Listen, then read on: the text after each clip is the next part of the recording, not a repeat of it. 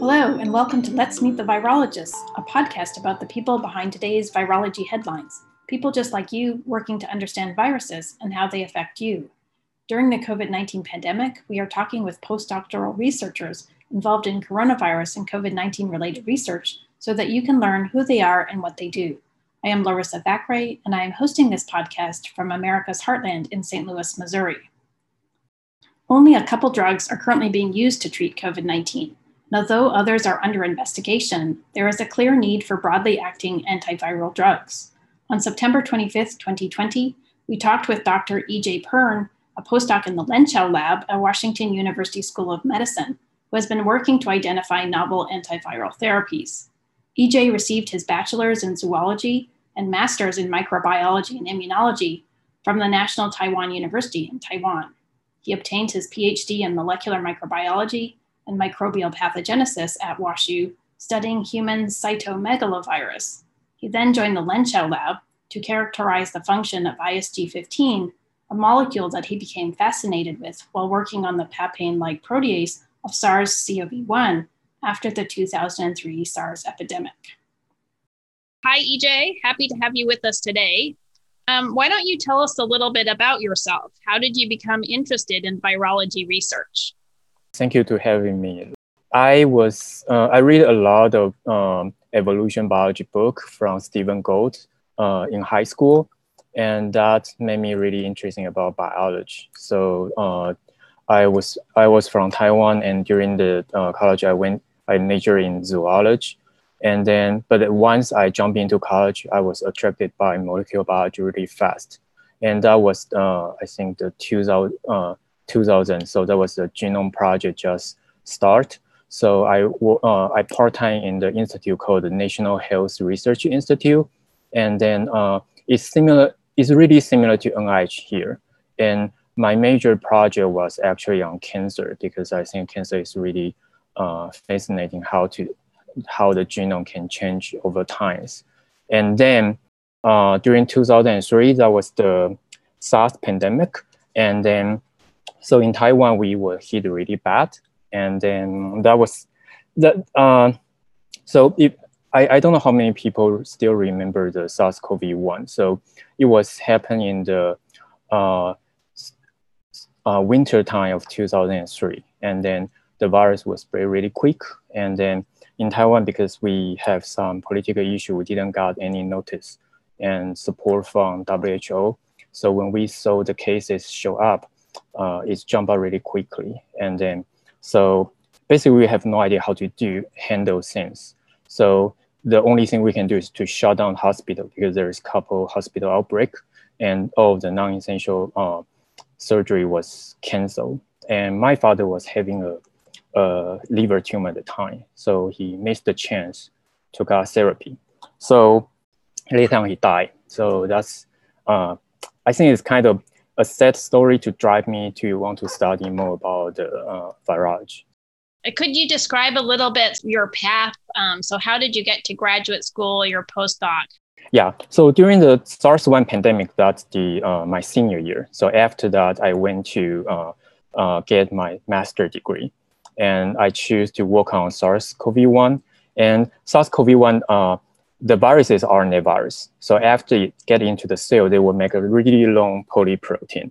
So virus need a protease to cut them into different chunks, and then the cutted peptide can wrap into functional protein. So the virus have actually two proteases. One is called the 3CL protease. That's probably more well known. And the other one is called the papain-like protease. And during my master's degree, I tried to find where is the cutting site of the papain-like protease cutting on SARS-CoV-1 genome. So we try to set up the high throughput screening assay. So that's basically the project of my master's degree thesis. At the time that when I did some bioinformatics research, I found papain-like protease actually have another two functions. So one function is it can remove ubiquitin from the modified protein. And the other one is that this protease can remove IgG15 from the conjugation protein. So I was wondering that, so what is IgG15? So when I read up my project, I think that's the in Taiwan, we need to went to 2 years mandatory military service. So after I graduated from my master's degree and before I went back to military, I talked to my advisor, say that I want to take a look what's going on and what is IAG 15. So I spent a whole summer work there. And after military service, and then I need to apply graduate school. So I still want to work on the virus, but I want to working on how virus interact with host. So I search for different medical school in United States, and then I'm also a big Kano fans, and in Taiwan we play baseball. So in high school, in our newspaper phone line, we will have a small column to show that if today is end of the season, how much home run McGwire will have or Sammy Sosa will have. So since that time, I already become a Kano fan. So I think, okay, why not I just apply school in St. Louis? So I opened the Google Map. That's still a very, very ordinary version. And I try to see if there is any school around. So I saw WashU, and I know I have a classmates alumni. He was also in WashU, so I know should be a good school. So I applied here, and luckily I got in. And then I started searching for the virus that's involved in either the latency or the host viral interaction. So in the end, I joined the Dongyu lab. Dr. Yu, he was in WashU at the time, and he was studying the human cytomegalovirus. So my thesis project was set up a reverse genetics system. So the idea is that the human cytomegalovirus is a huge virus, and they have over 250 genes at the time. Right now, I think people believe they have more. So we want to know what kind of genes is essential for the infection. So the best way to knock out the gene one by one. So that's the purpose we want to have the screening. And then later on, I choose one gene is actually involved in viral gene transcription during the late stage of viral infection. And it's kind of very interesting project because the virus, they don't have their own RNA polymerase. They actually use a host one. So that gave me a chance to look how virus hijack host transcription machinery. And then we even got a chance to repurpose a cancer drug to block CMV infection. So I think that's really interesting job. And then, but unfortunately, in my last year in graduate school, Dr. Yu, he decided to move to industry. He went to Novartis. So I still have 1 year to go. So I brought my project and Debbie, she was my committee chair. She was really nice to adopt me. So I brought my project and to her lab. And when I worked on that project, I got a chance to look at the mass spec result from lab. During the time, they tried to figure out what's the protein partner of IAG15. And when I saw the list, I think, okay, this is something I really want to work on because there's a lot of really interesting projects. So I jump in and then start to working on IAG15 again. So it's kind of a long loop that in the end, I went back to IAG15. And then, so IAG15 is actually a gene that they will be robust induced during type 1 interferon induction. So we know type 1 interferon is really important for viral infection. So during viral infection, type 1 interferon turn on and they will induce a lot of gene expression we call the ISG. And IAG15 is one of the most robust induced genes. So I think during viral infection, it's kind of really bad time for the cell. If they want to invest a lot of energy to produce IAG15, there got to be a reason. Otherwise, evolution will not favor it. So during my postdoc years, we found that IAG15 is play another really important role to moderate host homeostasis. So that's a project ongoing. We are going to submit our finding really soon. Oh, that's exciting.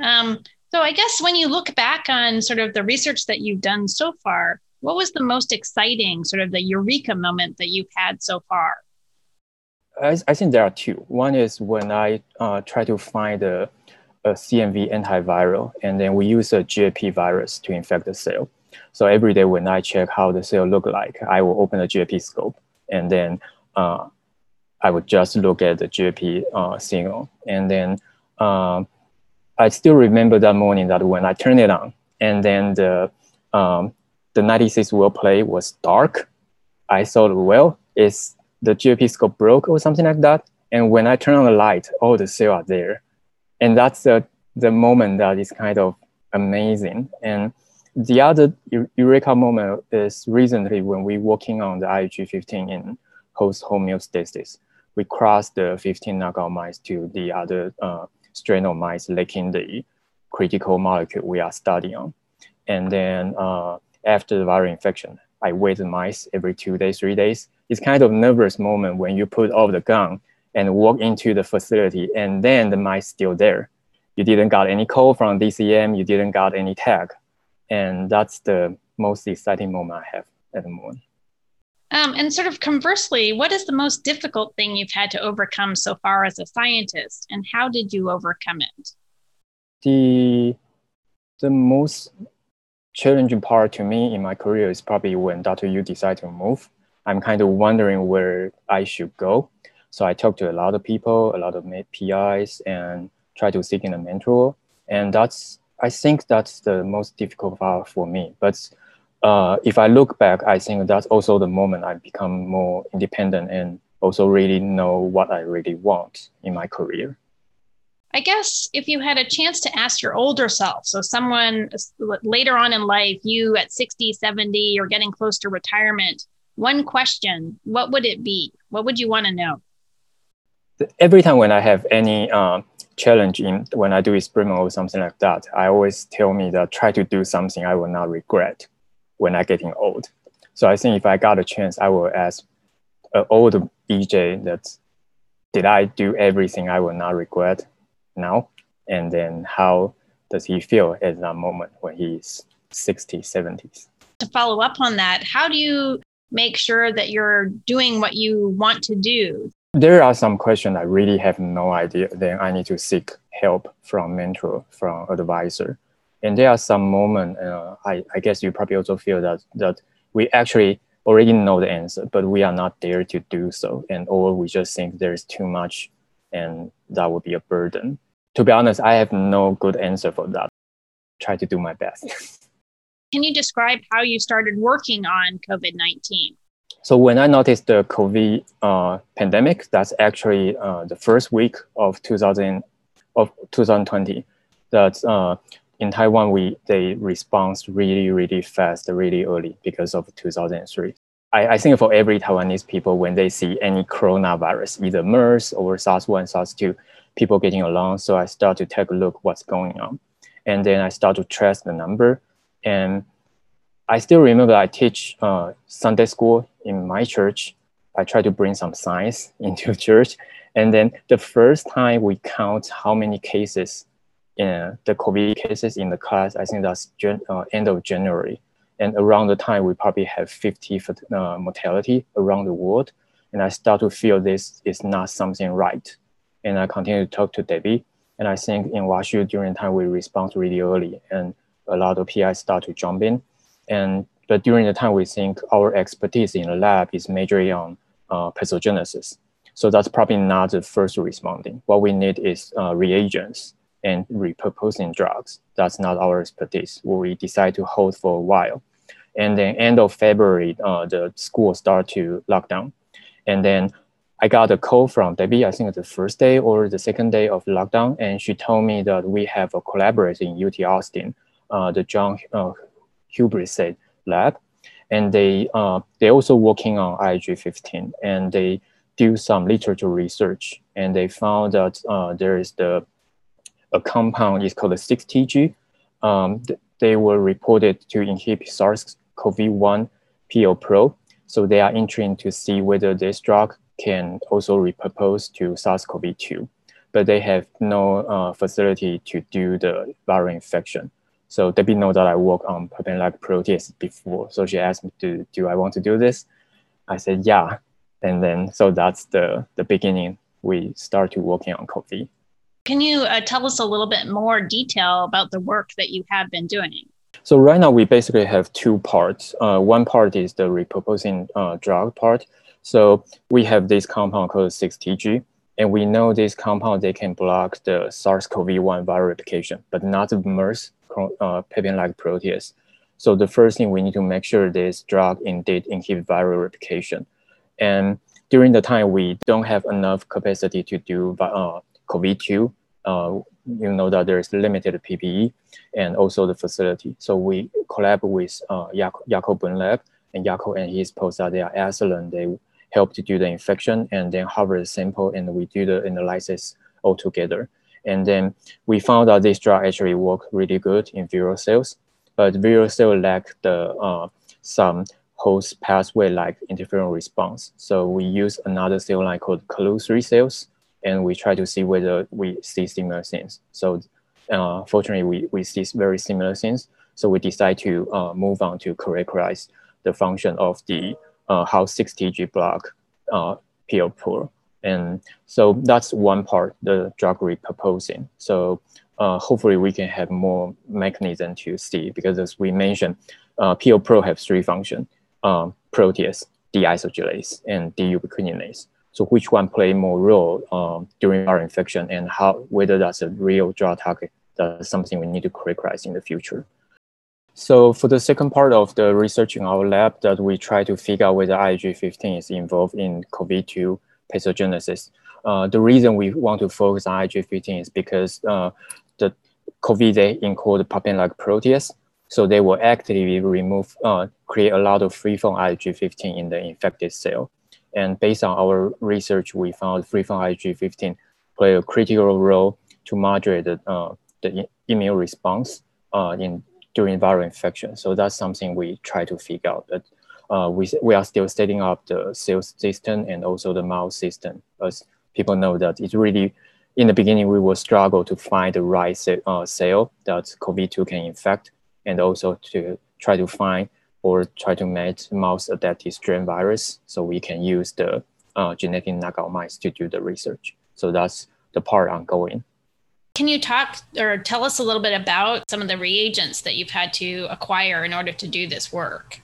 Yeah, I think that's a long thank you list. So I'm really fascinated that during the COVID pandemic, we have a lot of collaborations throughout the country. And I think the first for the virus, we got the virus from Diamond Lab. They make the virus so we can amplify from in our facility. And in the beginning, as we mentioned, we cannot do the COVID-2 infection work by ourselves. So we need to work with Jakob Lab, and they have really good hand and did experiment really precise to do the first step infection and then harvest lysate, and we can get them move on. And recently, the mouse adaptive strain was created by Rob Barrick Lab in North Carolina, and we just passed all of the MTA, and we hope to use this virus to validate whether IgG15 really plays some role. Moving more to the personal stuff, how has the COVID-19 pandemic affected you as an individual? It infects a lot. As I mentioned, that I noticed the outbreak pretty early, and then, but I really regret that I didn't speak loud enough to warn people that we should have more measure like wear a mask, or to notify more people that this is something seriously.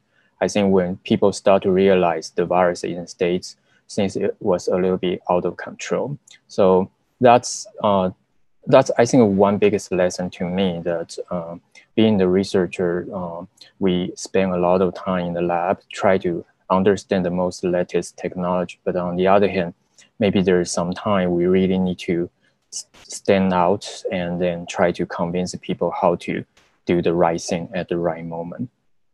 We had discussed sort of offline some of the things that you've been doing. So these like concerts that you guys have been doing. Do you want to talk a little bit about that? I think we have the lockdown until end of May, and St. Louis start to partially reopen in June.